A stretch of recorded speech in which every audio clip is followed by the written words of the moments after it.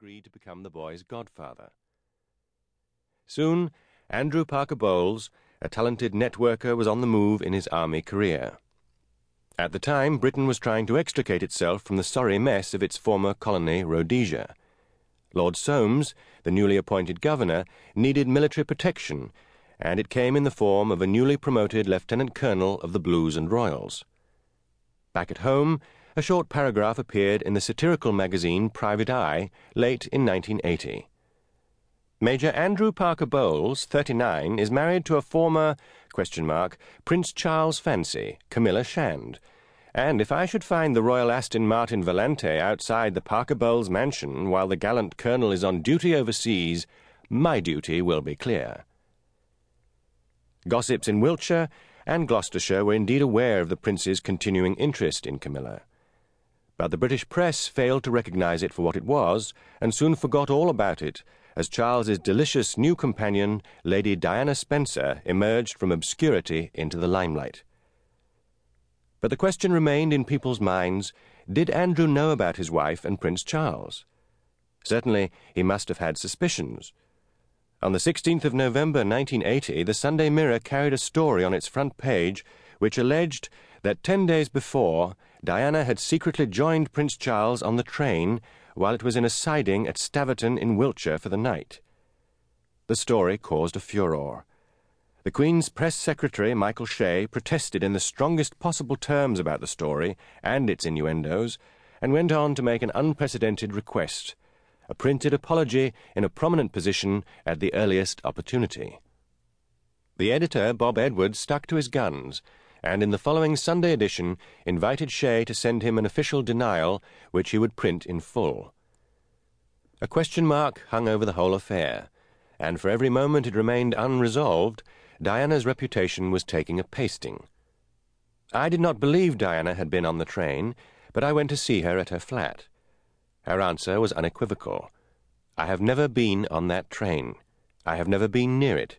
I stayed in all evening with my 3 flatmates. They will testify to this. But the rumours refused to go away. The public, even in the last quarter of the 20th century, wanted its future queen to be a virgin bride. Few of those who were connected with the arrangements that night in Wiltshire were in any doubt that a blonde woman was hurried onto the train after Charles had finished giving dinner to 3 Duchy of Cornwall officials. And the telephone log showed that a call had been made, a little earlier, to Bolehide Manor, the nearby home of the Parker Bowleses. No one at that time, in the earliest flush of Charles and Diana's romance, could imagine that the woman that night could be any other than Diana. But they were wrong. The woman on the royal train was Camilla Parker Bowles. Meanwhile, what was Charles's reaction to the scandal?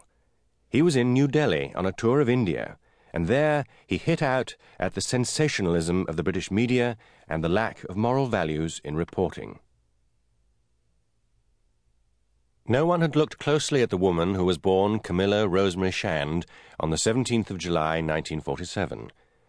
Her antecedents were respectable, if not awe-inspiring. Her great-grandmother was Alice Keppel, the mistress of King Edward VII.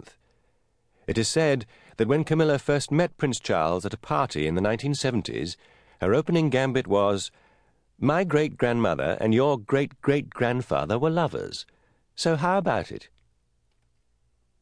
The quick wit and dry humour were inherited from her father, Major Bruce Shand.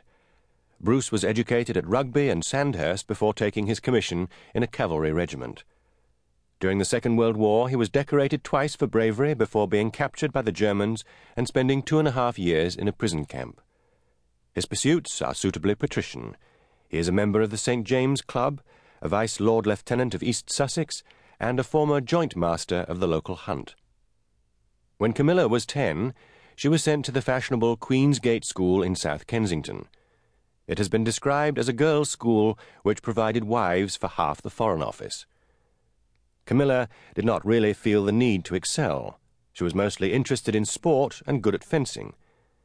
Destined to be a debutante, she appeared to be thoroughly conventional.